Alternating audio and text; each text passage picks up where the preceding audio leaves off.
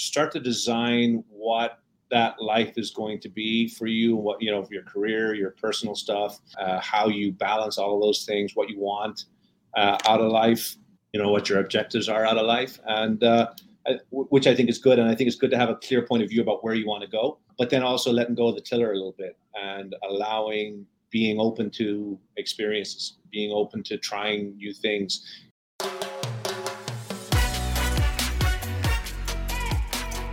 Welcome to the Hospitality Mentor Podcast. I'm your host, Steve Turk. Join me as we dive into the personal stories of some of the world's best hospitality professionals.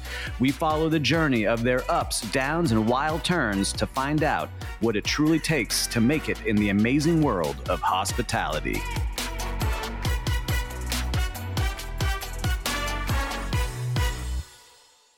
This episode is brought to you by our podcast partners at Real Time Reservation. Their inventory management system is best in class for hotels and resorts to manage their non-room inventory. The web-based application allows for creative upselling of overnight and daytime visitors with add-ons and pre-planned packages. Hotel guests and non-guests can reserve cabanas, pool chairs, activities, amenities, excursions, events, day passes, and much more. The real-time reservation platform offers a fully integrated pre-arrival portal where guests are verified through the property management system. Guests can prepay for cabanas and activities through credit card integrations, which are then processed through point of sale. All of our listeners that might be interested in using real-time reservation are welcome to explore the demo at realtimereservation.com. Once again, that's realtimereservation.com. Hi. This is Will Slickers with Hospitality.fm, and we would love to hear your thoughts about this podcast and what draws you to continue to listen or to even start listening in the first place. If you could fill out the survey with the link in the show notes, we would love your feedback. And now, back to the episode. Welcome to another edition of the Hospitality Mentor Podcast. Today, I am very excited to have my friend Patrick Goddard, president of Brightline Trains, here with us today. Patrick, I appreciate you taking the time to join us. It's a real pleasure to be here, Steve.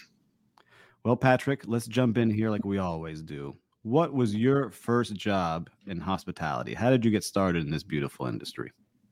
Well, I grew up in Ireland, and I had on my mother's side of the family, I had a butcher, a fishmonger, a pub owner, a baker. I didn't have a candlestick maker, but my mom had about a dozen siblings, and many of them were involved in some aspect of food production, baking, or serving pints. So I grew up around that. Her family was from Wexford, although I grew up in Dublin, Ireland. I spent my summers in Wexford and started working in my Uncle Frank's fish factory. That was my sort of first experience of it. When you live in Europe, you get the opportunity. It's pretty common for teenagers to work their summers abroad. So there's all sorts of journals and magazines where you could apply for these kinds of summer internships or summer jobs. And I went to France and worked in an area, the Cognac region, actually on a riverside restaurant that had cruises, a campsite, rental homes, a restaurant, a bar. And I spent a few summers doing that. And that's really where I fell in love with food and beverage to begin with. The French love their food and wine. And I got to learn a lot about it. I had an amazing mentor, a guy called Patrick Gregoire. So we shared the same initials. We had that in common. And, he was referred to as Patou. And Patou spent his summers in Biarritz and his winters in St. Moritz. And this guy knew how to do everything from hospital corners to making a Manhattan to preparing his own foie gras. And he and I worked together for 3 years, 4 summers on and off. And I learned a lot from him. And he really, that's how I caught the bug. That's amazing. So how old were you when you started that? Do you remember? 16 was my first summer abroad with, in the Charente region. That's nice. So 4 summers, so 16 to 20, you were doing that. And what did your family think about you getting into hospitality? Since they were doing it already, was that just kind of like a natural progression, or were they trying to get you out of it? Yeah, well, not really. My mother was a nurse, and my father was in, the finance. He was in accounting, and he was entrepreneurial. Got it. My 2 older brothers, one had gotten into applied mathematics, the other one had got into finance and accounting. My younger brother was in engineering. So it was a little bit of an anomaly, but I just felt, when I was under the gun to pick a college, course, the only one that appealed to me, and it was kind of funny because the way that the course was described, it was a degree in hospitality management, but you also got this bachelor's in strategic management. So I was able to slip it under the radar as or at least obscure it enough to my parents that it was still a management degree that I could go and do other things with. So I wasn't completely putting all of my eggs into the hospitality basket. Yeah. So there was a little bit of I don't know that it was that well received that I was going to go into that industry initially. But I think after a couple of years, it grew on them. And I think they were just happy to see me find something that made me happy. That's cool. And so when you were traveling, that's very different. You grew up in Ireland, you go to France, it's two different worlds. What was that like when you first got there? I just thought it was amazing. I mean, you can't discount the independence you have and the freedom you feel when you first have an experience away from home for, 3, 4, 5 months at a time. So that was obviously a magical experience, which, I fully enjoyed. And there's a lot of stories around that. So, but and then of course is learning another language. And, when you learn another language or you immerse yourself fully in another country, you really rewire your brain and you start to think about things differently, and you have a very, very different perspective on life. And specifically in the context of hospitality, you have a very different perspective on it. Working in France, there's just so much respect and admiration for that industry. And particularly on the food service side, there's so much respect for food, for great ingredients, for quality wines, for the way things are prepared. That's something that has stayed with me my entire life, even to today when I'm, purchasing groceries. So I think it definitely shaped my perspective on life in general, but certainly on hospitality and what hospitality can do for others. I really viewed it as this incredible industry where you got to make people feel at home when they weren't. And, that sensibility stayed with me my whole life. And really I've spent my whole life honing that skill of creating experiences that make people feel good in the environments that we create. I love hearing that. And so you fell in love with it completely, right? Some people just kind of hop into it, don't realize it, but you fell in love with it at a young age. And at 20, you're doing that. When do you start getting into like Hilton? I know you joined Hilton. Was it right after that kind of time? It was at the same time. So I was doing a lot of things. I was always very entrepreneurial. I was always very ambitious. So I would spend my summers in France and back home. I was going to college, but I was also working at the Conrad Hotel in Dublin, which was part of Hilton. I've got lots of fun stories about, when in Dublin in particular, there's what's called the gig industry here now in the US. We're called Nixers back in Dublin. Nixers, Nixers. And you could find a Nixer, catering an event and make, $50 to do a wedding, or, whatever, 10, 12, $15 an hour to do an event. And I got to do some really amazing ones. So from kind of the mid 90s until I moved to the States in 2000, I was working at Hilton. I was doing my summers in France, and I was doing a lot of these Nixers. And I worked for one very high-end catering company throughout that time period. And I got to be the head waiter for the European Summit at Dublin Castle. I got to be the head waiter at Beckham and Posh Spice's wedding in Luttrellstown Castle. I got to do some amazing events in galleries and museums. And, it was just a very fun lifestyle. That was part of, by the way, how I fell in love with it. It wasn't just the food and beverage side of it. It was just this lifestyle where I'm extroverted, right? And I'm very open to new experiences, and I'm social. This was just the perfect thing for me because I got to, interface with my peers. I got to serve very interesting people. I met lots of celebrities and politicians and public figures. And that was just right up my alley. I just found it a very gratifying thing to do. It was just a very fun thing to do. It was always exciting. Every day was a little bit different. There was always a new adventure. And it was just this constant sort of like dopamine reward every time I like walked out the door. And as a result, you didn't mind the long hours. You didn't mind the brutal shifts. You didn't mind putting in like a 2.5-day shift because, it was all fun. And, there was pretty, there was the work aspect of it, and there was the social aspect of it, and there was the, after you'd had a hard day or a hard night or a hard week, you let some steam off with your peers as well. You had a good time with them. And, being in the hospitality industry, again, you got access to things that most people didn't get access to, whether those were, access to great clubs or, free meals in restaurants or whatever those things were. Just the whole lifestyle I found to be a very gratifying, fulfilling thing. So when you're at Hilton, because you touch on a lot of things that I think it's the addiction of hospitality. I got addicted to it because you get all those dopamine hits, like you said. I didn't think about it that way, but that's what it is. But when you're at Hilton, what is your progression there? Is it just kind of like in hourly roles or your supervisory roles? Like, where did you get to while you were in Ireland? At that Hilton, I was working. I started off in banquets, and then I, actually working in a fine dining restaurant back in those days was really a status thing. And I remember sitting in the cafeteria of that Conrad as a banquet server, which was kind of middle of the totem pole. And then when the guys from the Alexandra, the formal dining room, would walk in their tuxedos and their tails and the whole thing, I was like, man, one day I'm going to be like one of those guys. And so I managed to progress my way through the different restaurants and became like a commie waiter in the Alex, and moved my way up to a full waiter over the course of about 18 months.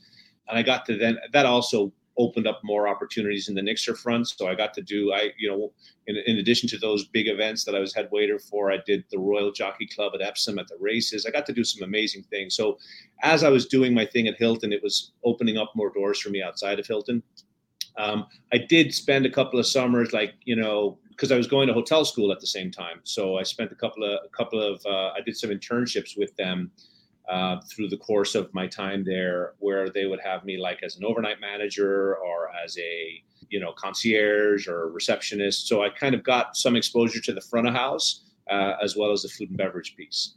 And then I took a quick, my first experience at the US was in 97. So this is all, so Hilton was 96 to 2000. I'm doing all of these summers in France. One summer I went to Wildwood, New Jersey with about like 15 of my friends. Again, a really fun story. I mean, we literally like landed in Columbia University, got handed our visas, and then had to figure out where we were going. And we ended up getting the bus out. Like a lot of people got the bus to Montauk. And a bunch of people went to Nantucket, and then a bunch of people went to Wildwood. Wildwood just sounded more fun. I don't know why. So we ended up renting a house there with a bunch of friends. And I remember working at a restaurant called Kokomo's. I was a prep chef in the morning. I was a waiter in the evening. But that was a fun summer. That was my first experience of the US. And then when I moved back, I graduated from college, and sort of as I was getting ready to graduate, I had started working as an assistant front office manager at there's a small hotel chain called the Jury's Doyle Hotel Group in the US, in Ireland. And they had an inn in the Keys, what are called the Keys along the River Liffey in Dublin on the north side in what was then just becoming the new financial district. And I remember it was a very, very busy hotel right in the middle of the financial district, a couple of blocks away from the Point, what was called then the Point Depot. I think it's now called the O2 Arena. It was the main concert venue really in the country. So it was the kind of place where you got up in the morning and you dealt with breakfast, and then everybody ran out the door, and then you were turning rooms, and then you got crushed at lunchtime. We had a lunch buffet. We'd get crushed at lunchtime. You'd get through lunch, you'd clean up after lunch, and then people, you're dealing with the people whose rooms weren't ready yet. So I was back at the front desk dealing with that. And, 9 times out of 10, I was upstairs trying to finish rooms. Like I remember running around trying to finish rooms, and did I leave my radio like 5 rooms ago or, 8 rooms ago, or where's my jacket, right? And then coming down and dealing with angry guests, and you sort of get through that. And then the happy hour rush would start, and then the pre-concert rush would start, and then it would quieten down and you'd kind of clean up the bar, and then the post-concert rush, you get hit again. It was just one of those crazy hotels where it just never, it was like nonstop. The place was just on fire. But it was a very, very, very hard job. We were always understaffed, long hours, and I had already experienced some time in France and had a summer in the US. And I'm like, I remember one morning, it was about 5:00 in the morning. I'm on my way into work. It's dark. It's rainy. It's Ireland. The rain is coming in sideways. I'm on the second floor of a bus, and still smells of puke from the night before. And, man. I'm like thinking to myself, like, this can't be it. I gotta find something else to do. And I applied for probably so I spoke English, French, and a little bit of Spanish. And I'm like, I'm basically going to apply to jobs all over the world, wherever I can speak the language, and wherever I can, relatively easily obtain a visa. And I probably applied to 100 different positions. Now this is like early. This is like internet. Yeah, this is early internet time, right? So how are you applying for these jobs? This is not like an easy way to do now where you can just apply online. Yeah, this is like sending cover letters and resumes, right? And then following up with a phone call, right? Mm-hmm.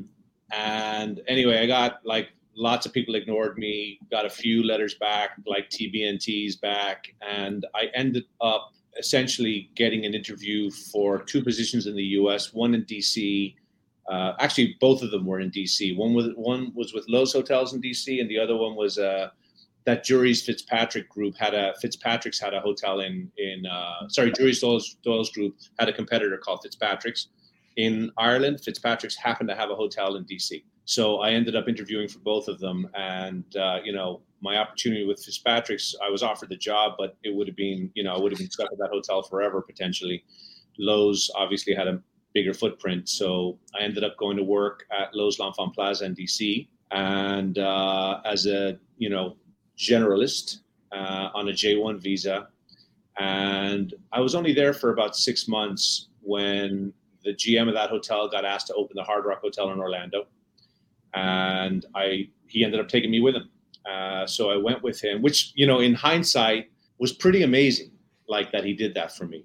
Yeah, as a J1 coming down to open a new hotel in Orlando, and you didn't really have a specific role that you were in. I had only been there for 6 months, and in the 6 months that I'd been there, I'd been like a banquet manager, and they put me at the front desk for a couple of months.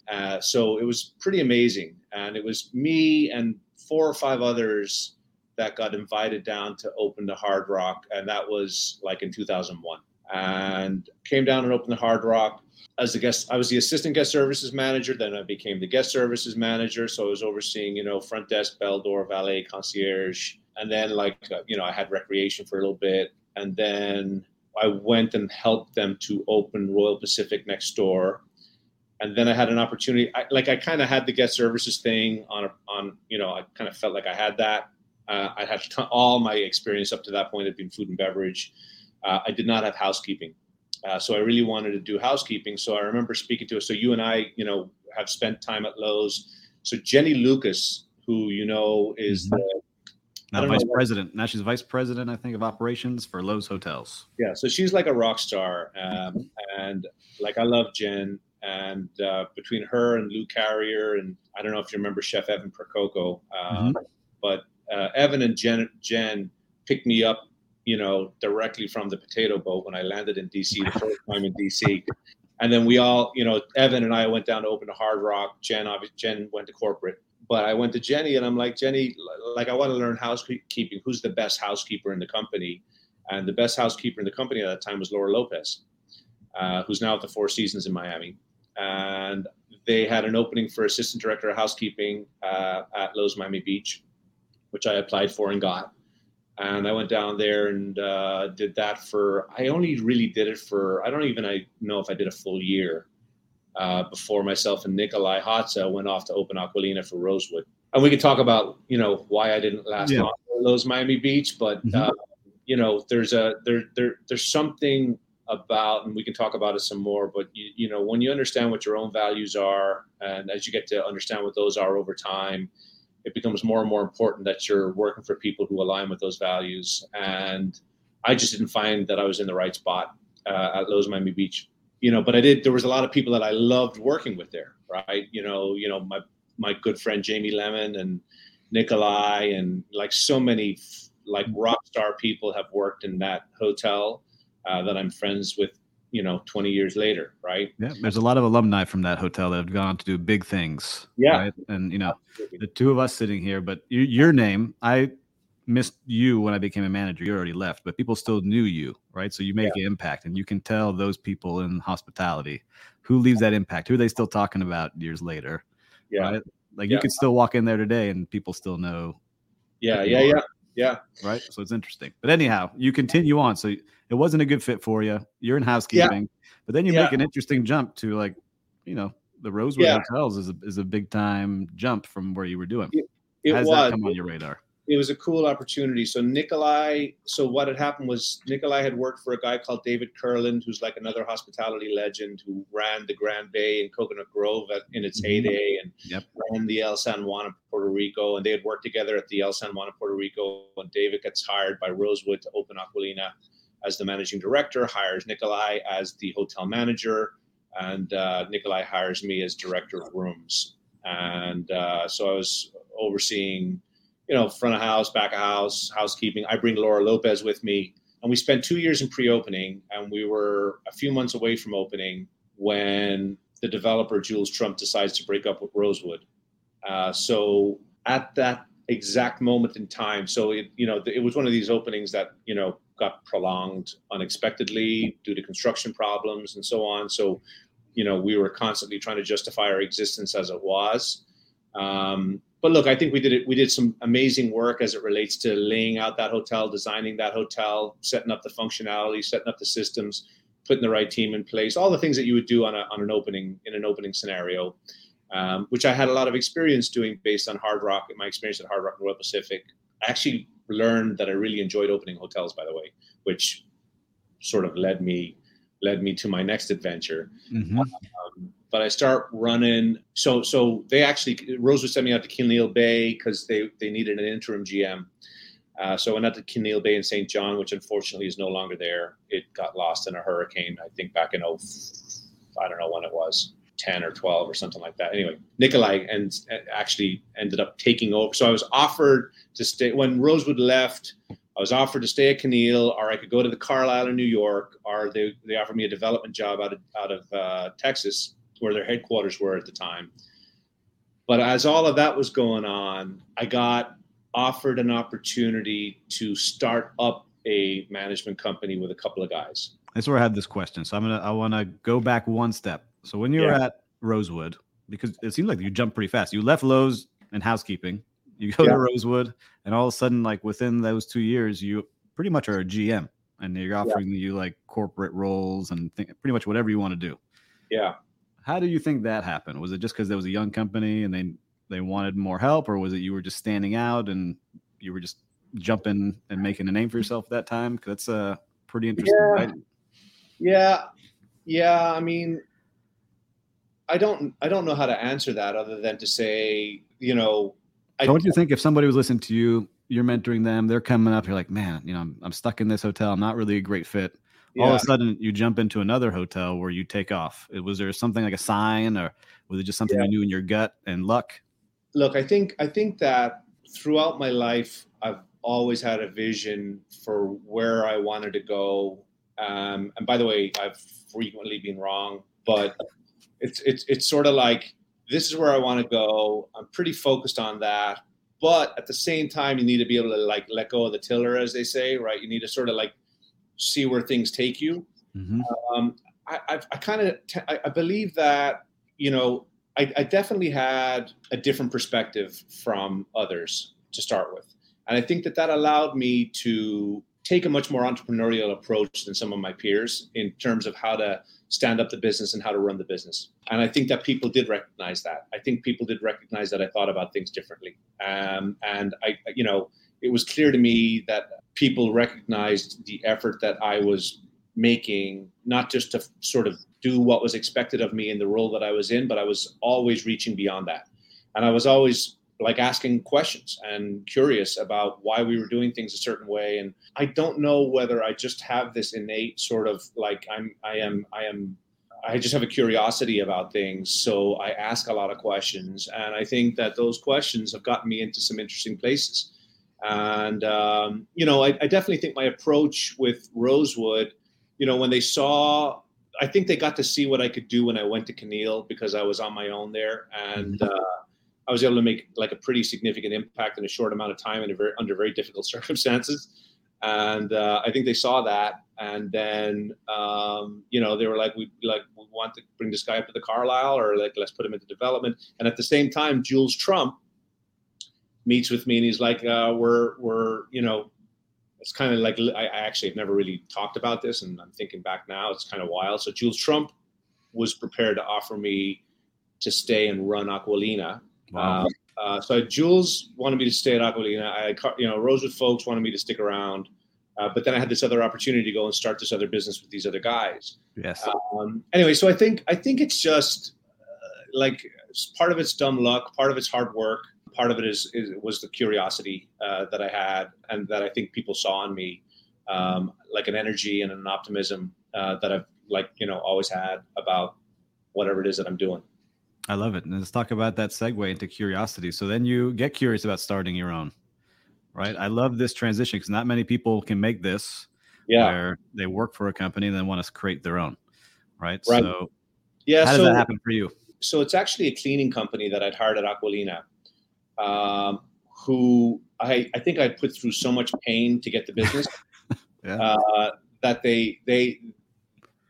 they were planning to start. They were ex-hotel guys, and they wanted to start a hotel management company. And great guys, super nice guys. In hindsight, a bit misguided about like what it was going to take. And what they did initially was they had gotten hired. They'd set up this company, which will remain nameless, and I'm not going to, Don't go there. But they put me at the Savoy Hotel, which was this really weird scenario where it was in bankruptcy.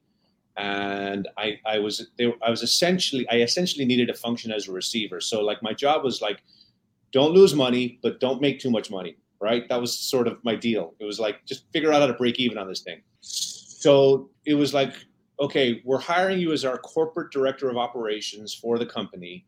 We've got a pipeline of 6 hotels that we're signing. The first one that's actually operating is the Savoy. The others are pre-opening deals. You're going to be based at the Savoy. You're going to run the Savoy, because like that's how they were going to pay my salary, basically. Mm-hmm. And while you're there, you're going to set up all of our standards, and you're going to, help us stand this company up. So I'm like, okay, this sounds really exciting. This sounds fun. And and again, I was single at the time. It was a pretty decent financial package. It was definitely an upgrade. I just liked the idea of having that freedom. And I saw a lot of opportunity with that, and I did not see as much opportunity going to run another hotel. And what I learned about myself is that I am the kind of like, I am allergic to routine, and I am not very good with, waking up every day and making sure the coffee is hot, and like, doing the 100, like following checklists, and, that I am not really wired that way. I need creative expression. I need to develop projects. I need to be meeting people and doing things. And I just need more sort of action, I guess. Mm-hmm. So that was just more appealing to me than like going to the GM, going to be GM of the Carlisle in New York and like fighting with the residents who've been living there for 100 years about, the scent in the lobby. Right. Yeah. So anyway, I go down this path, and, long story short, and this kind of keeps on happening to me, the management company gets fired, I get hired.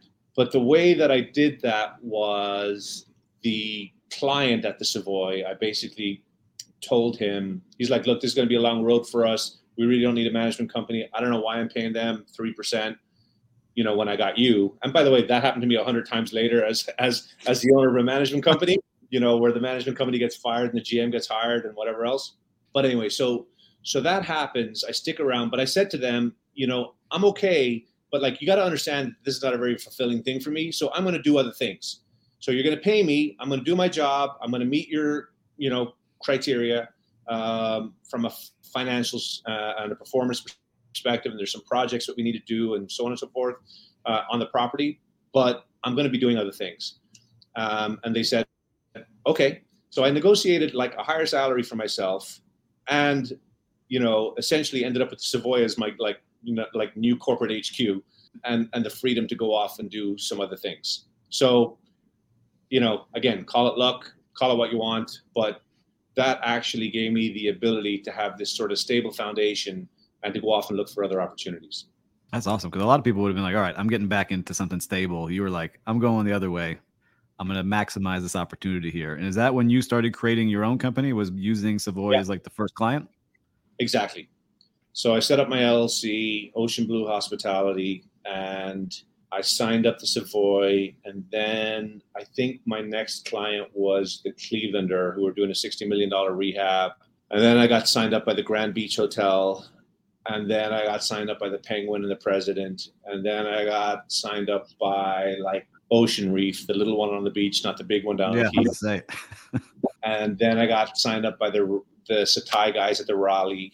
And anyway, I ended up with about a dozen clients that were using me some were using me for pre-opening services. Some were using me just to work with their GMs, really to mentor them and to help them set up the infrastructure that they needed to be able to run their business properly. But the real opportunity I found was a lot of these smaller hotels needed sales, marketing, and revenue management help. You had a GM who was wearing 15 hats, trying to figure out how to get rooms cleaned and deal with issues at the front desk and deal with financial problems and billing issues and credit card issues and following up on this and following up on guest problems. And like, who's actually watching the revenue generation, right? Who's watching the revenue generation and to what extent? And what I realized was there was tons of upside. And, a lot of these smaller boutique independent hotels had no idea what they were doing. They didn't understand pricing, yielding, revenue management. OTAs were still a relatively new concept. This is like sort of the second half of the 2000s. And I kind of came in like right when everybody was tanking, when the economy was down.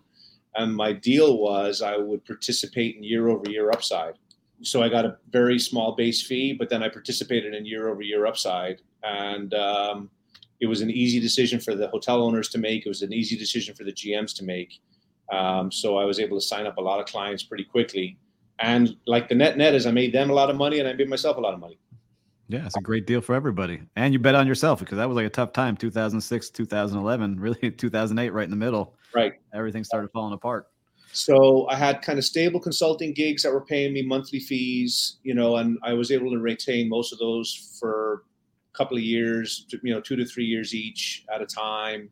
And then I had some of these other like sales, marketing, and revenue management deals. And then I started doing, and then I would get like random stuff. Like I'd be asked to write a feasibility study, or I'd be asked to write a pre-opening plan or whatever. I kind of get stuff like that where that was kind of my least preferred stuff because it was more academic stuff where I had to sit down and do research and write a paper. Yeah, put the graphs together and all the data. I'm doing one right now, and I find that like, okay, I'm gonna get it done for them. Not as fun, but So anyway, so that kind of led me to I was sitting at the Raleigh, and I credit Mark Tamas for this, who I think you know Mark Tamas. We've met once. Yeah. Yes. So sort of, I'm sitting with Mark, and he's working for the Thai guys at the time at the Raleigh, and I'm sitting around, and I'm like, this consulting stuff is great, but it's very unreliable. And 1 month is great, and then 2 months are terrible, and then somebody doesn't pay me, and I got to figure out how to kind of get this repeatable, sustainable income stream. I need to make the leap from where I am to being a management company, to being a real management company. And, so I have a platform, and, I don't have enough hotels to do that yet. And it's going to require some investment, some capital. So I need to like partner with somebody, or I need to, hook up with a real estate, like a hotel developer who owns a few hotels, or I need to find a way to to do this. And he was the one who suggested to me to talk to Richard Millard, who was then the CEO of what was called Tecton Hospitality. And Tecton Hospitality had been around for 20 years. It had come out, it had originally been a receiver, and had morphed into a hotel management company. And then they created this boutique brand called Desires Hotels. And Raul Leal was running the day-to-day. But Raul had just left to go and work for Virgin. And Richard was looking for a replacement for Raul. So I meet with Richard and I'm like, I want 30% of Tecton. We're going to rebrand it as Trust Hospitality. I'm going to throw my hotels in. You're going to throw your hotels in. And we're going to go focus on 4- and 5-star boutique hotels and build a management company. And how was that taken? Is he like, who are you to tell me this? Or you guys didn't know each other? Yeah, it didn't happen on the first meeting. Okay. It didn't happen on the first meeting. It took a couple of meetings, and Richard's old school, so like he needed to call lots of people who knew, like mutual friends, and like, who is this guy, and is he trustworthy, and is he this, and is he that? But we ended up making the deal. I think I had to earn in to 30% over 2 years or something like that. I think I came in at 10%. I earned my way into 30%. But you guys took off. That's really when you kind of started coming more on my radar, because we hadn't really met until we met at a wedding of a former podcast guest, Chef Gordon Mabry. We had met there, and that's when our kind of friendship started. But I just started watching you, and that's when I really got motivated. You started to take off and take on all these hotels. Am I following that right, or is that just from my own perspective? Yeah. We grew from about when I came into Tecton first. When we first rebranded as Trust, that was around 2012. Probably had about a dozen hotels. We grew that to a portfolio of about 50 hotels over 5 years. Mm-hmm. And we really got to, it was an interesting evolution. It was very hard. But I think what we did was we stayed very focused on 4- and 5-star boutique independent hotels. And we were the only ones, because I spoke Spanish, I was able to go and drum up business in Central America, Latin America, and Mexico, and the Caribbean. And we really became the go-to guys in the Caribbean and Latin America for independent boutique hotels. And only laterally did some competition emerge in those markets, but we kind of had it.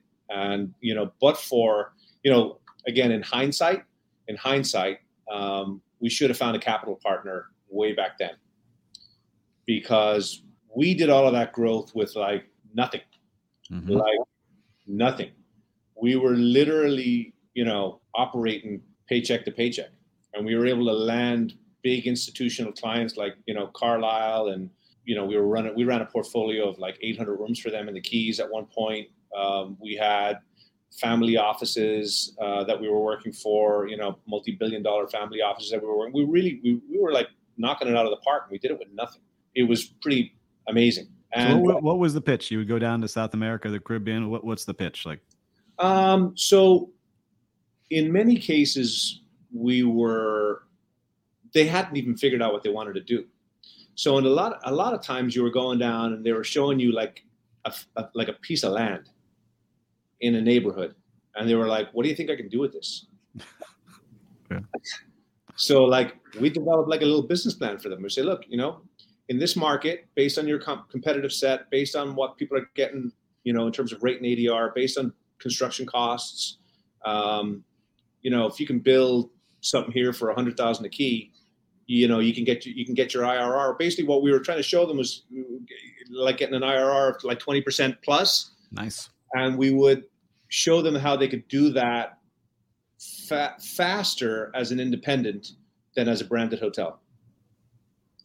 And, what we were particularly good at was creating those unique independent brands that gave these hotels a sustainable competitive advantage in those marketplaces for a long, long time. And like I look back on our portfolio of hotels, and they are still market leaders. And I'm talking about, like, I have a friend right now who's having his honeymoon in Cartagena at Casa San Agustin, which is a hotel 10 years ago, which was the number one hotel on TripAdvisor in the world, and has been the number one hotel on TripAdvisor in Colombia for the last decade. The Press Hotel in Portland, Maine, again, the Iron Horse Hotel in Milwaukee. Like, these are all like pretty iconic hotels. And have standed the test of time, have had that unique, competitive advantage for, in some cases, like a decade. So really proud of the work that we did there. But like in hindsight, I wish we had. So our pitch was, it could be everything from we're going to help you develop and do this. In certain cases, it was like take over our hotel and help us manage it. And we would have to demonstrate how we could do a better job. But we mostly did new developments and redevelopments. Yeah, so one-stop shop. You come to us, we'll tell you what to do. We'll fix it for you. We'll run it for you. You don't have to worry about anything. Exactly. So like, Carlisle came to us like with the Hampton Inn in Isla Morada, the one that everybody in Florida, or at least Miami, knows is the one that had the Outback Steakhouse. Yeah. And we turned it into a Marrakech. I went there a couple of times when you guys ran it. It was awesome. Yeah. So like that was kind of our program, was take these, help developers look at these opportunities that they have. And like in some cases, a brand made sense, and we did a lot of, we became a preferred operator for a autograph, Marriott's autograph collection and Hilton's Curio collection.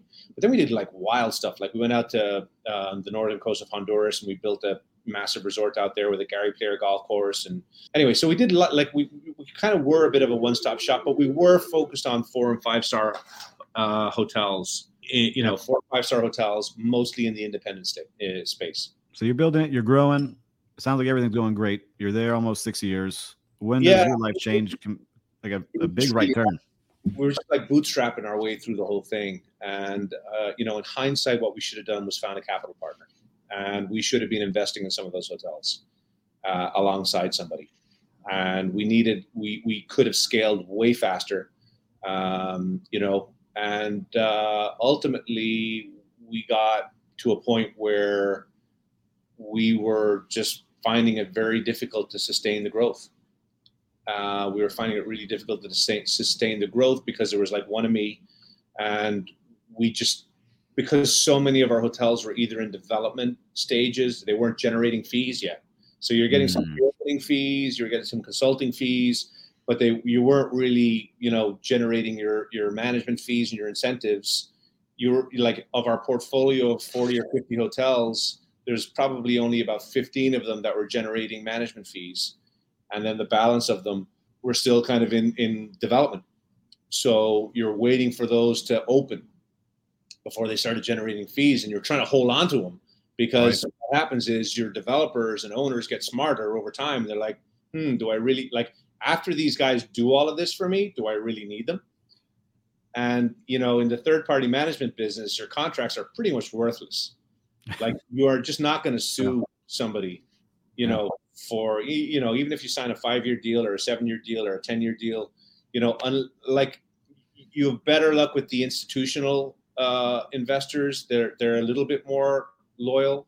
I guess they're a little bit more formal, meaning they'll be more inclined to stick to their agreement, and they'll be less inclined to try and do it themselves. But when you're starting to deal with like independently wealthy people, family offices, things like that, they're like, let's just like double the GM salary, give the head of sales another $100,000, and like we don't need these guys anymore. And that started to happen to us. So we're like, you're trying to hold on to contracts, you're trying to get hotels open, you're trying to make sure you're still paying attention to the guys that are generating the fees, so that you don't lose them. And we really needed more regional coverage, and like you can't just send anybody to be your representative from the management company, because what happens over time, if you're not careful, is it becomes an us and them thing, where like, okay, the owner is seeing the GM every day and meeting with the team all the time because they live in the market. Like That's the worst possible scenario. And then like you're flying in from Miami whenever. Yeah.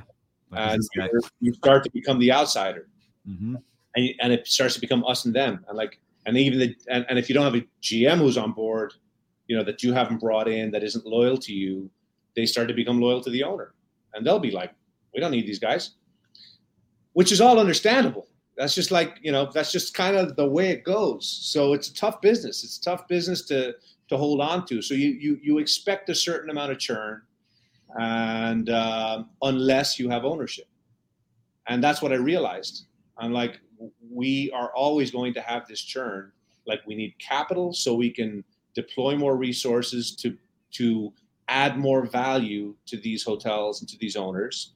And we also need to figure out how to invest alongside these guys so that these contracts are actually worth something. Right. So we own the place, and you can build off those brands that you're building. Or you build equity, or at least if I'm putting, a sliver of equity into these deals, and I wish I had equity in half of the hotels that we had opened over the last decade, I'd probably not be sitting here. You wouldn't be talking to me. You'd be on your own island. I'd still be talking to you, but I probably wouldn't be sitting in this office. Yeah. So when does that all change for you? So it sounds stressful. Most jobs are stressful, but this is a tough one because you really, like you said, it's just on how much someone is going to give you their word and hold the deal together. Yeah. So you spend 6 years building this brand and building this management company and building, all of these different hotels. And a year, we were opening about 10 hotels a year, at plus restaurants, plus spas, plus golf courses, plus, other shit, nightclubs, beach clubs. So it was hard. It was hard work. But what I'll tell you, again, I talked a minute ago about designing your life and then let go of the tiller. I dreamed about a job like that when I was in my teens. I dreamed about this job where I was flying around building hotels and, going to different countries and the Caribbean and whatever else. That was my dream job. And as hard as it was, as difficult as it was to hold on, that was my dream job. That was the thing that I had always wanted to do. And I got to do it for 6 years. And, ultimately at the end of the 6 years, I think I had this realization, we have to have a capital partner. And ultimately, Richard and I just didn't see eye to eye on how that was going to happen. And we had somebody who was going to acquire us at a great valuation, and then they dropped out at the last minute. And, we kind of had lots of kind of emotional ups and downs towards the end. And I just got to the point where I did not see a clear path forward for the company unless we found a capital partner. And that was it. And that was the first time my phone rang from a recruiter in 10 years. And I got a phone call from a recruiter asking me if I want to go and interview for Brightline as their EVP of operations. So for the listener who doesn't know Brightline, give them the 30-second download on what is Brightline? Yeah. So Brightline is the first privately funded intercity high-speed passenger train, and in the United States in over 100 years. The last guy to do it was Henry Flagler in the 1890s. Mm-hmm. There is no private rail operator or private rail developer in the U.S. So what we're doing is we're building a train between Miami and Orlando, which will run hourly service, which will open sometime next year. We're already running it between Miami and West Palm Beach. We have been for a couple of years. We took a break for COVID, but we reopened last November. We're currently carrying, about 100,000, 150,000 people a month on what I think a lot of people consider to be more of an experience-focused train. So these are train stations that feel more like hotel lobbies. You can guess why. Mm-hmm. These are trains that have, leather seats and great Wi-Fi and outlets that you don't have to crawl under your seat to plug into. And, I think all of the things that I think we took all of the things that we learned from developing experiences in hotels and restaurants to transportation. So how does that come? So you get the recruiter calls you. Say, yeah. Hey, you want to join a train company? You're like, what? Yeah. It was exactly. It was exactly that. It was like, why are they calling me? I remember talking to my wife. I'm like, babe, what do you think about this thing? She's like, I think you should go talk to them. So, and it was so weird because honestly, recruiters had stopped calling me because, like I said, this was my dream job. I was doing what I wanted to do. So when they called me, I'm like, okay, I guess I'll go interview. They're like, okay, send your resume. I'm like, my resume? I haven't prepared a resume in over a decade. Mm-hmm. So anyway, I wrote up my resume. I went and I interviewed, and I intended the interview and what I expected to be the subsequent possible job offer to be something I could use as leverage to negotiate with my partners to actually take a deal that I thought that we should take. And, I go to the interview and I meet with this guy called Mike Reininger, who is Mike's the CEO of Brightline Holdings, and Mike has done like big things in his life. He has built, this is a guy who has envisioned and delivered multi-billion-dollar projects like Disney Cruise Lines, like Disney's Private Island. He worked for the St. Joe Company.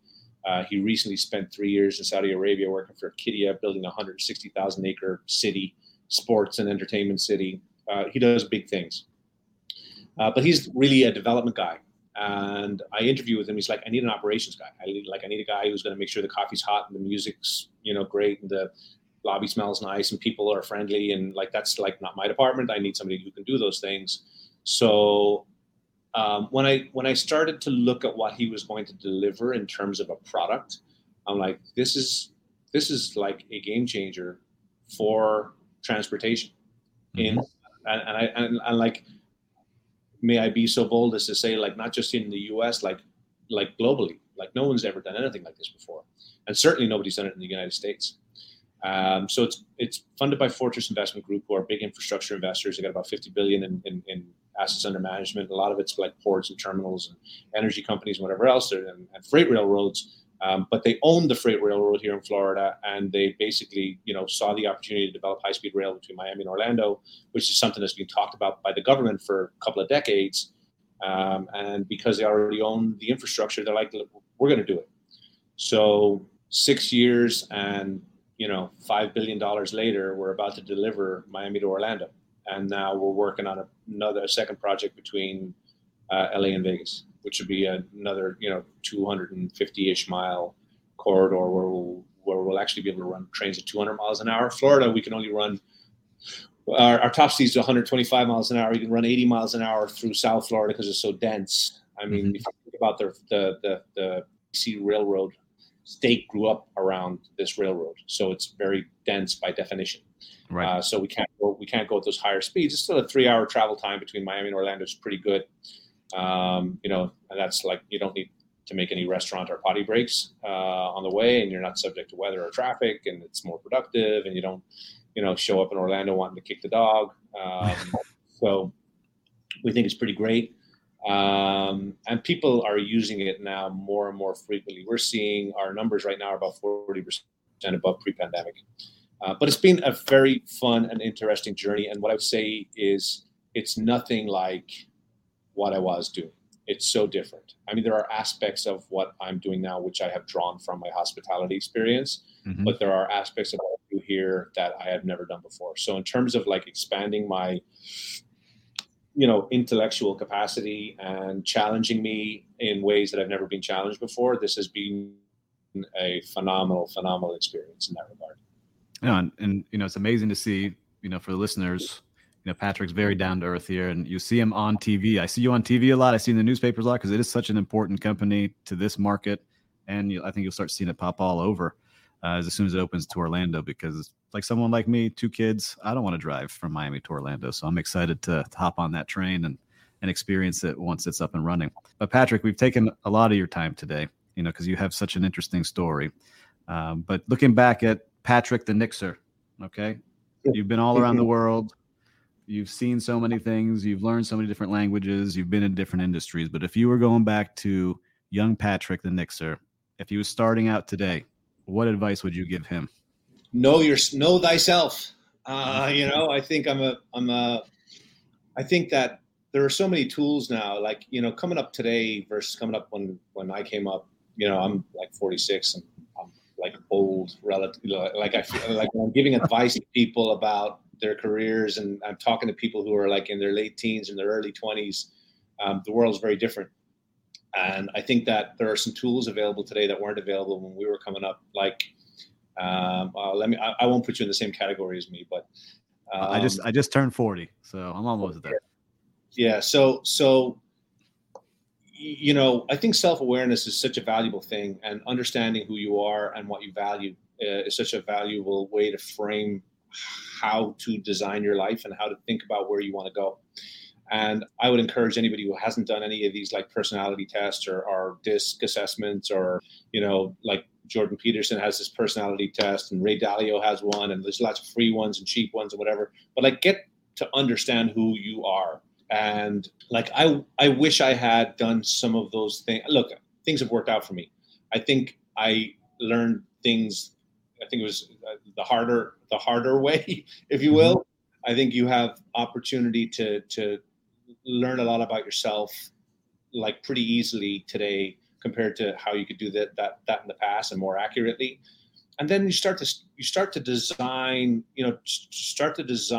what that life is going to be for you, what, for your career, your personal stuff, how you balance all of those things, what you want out of life, what your objectives are out of life. And which I think is good. And I think it's good to have a clear point of view about where you want to go, but then also letting go of the tiller a little bit and being open to experiences, being open to trying new things. Even as a kid, my dad used to get really frustrated with me because, I would try a sport and give up a sport and try a sport and give up a sport. And then I'd do something for a year or two and then I'd do something else. And he's like, you never stick to anything.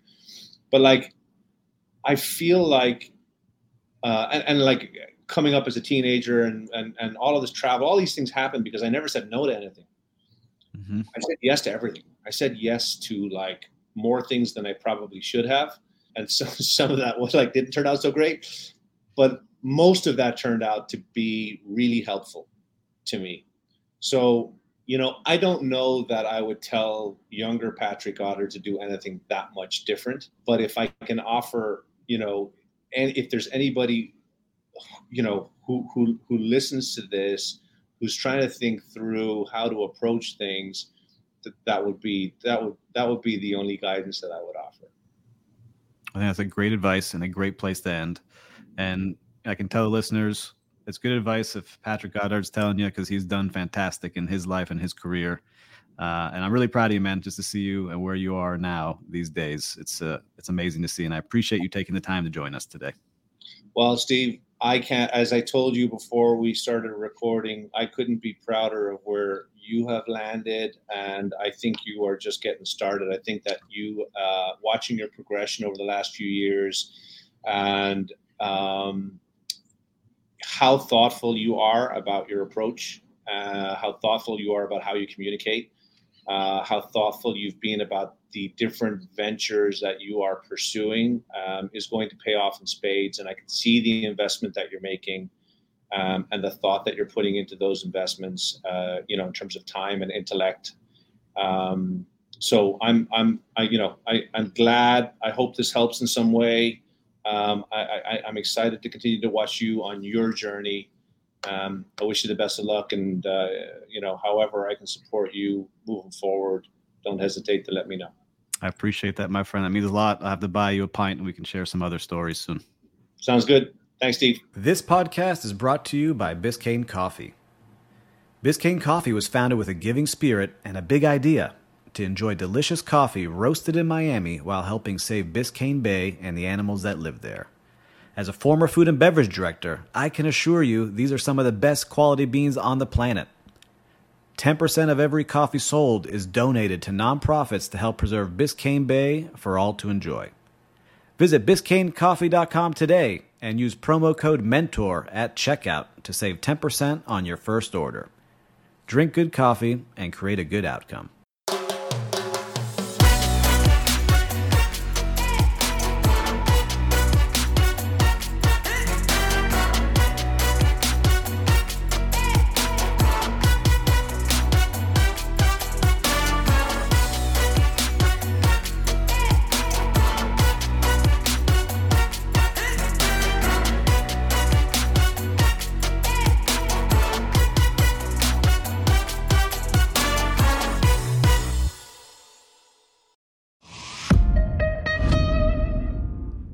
This podcast is a Hospitality.fm production.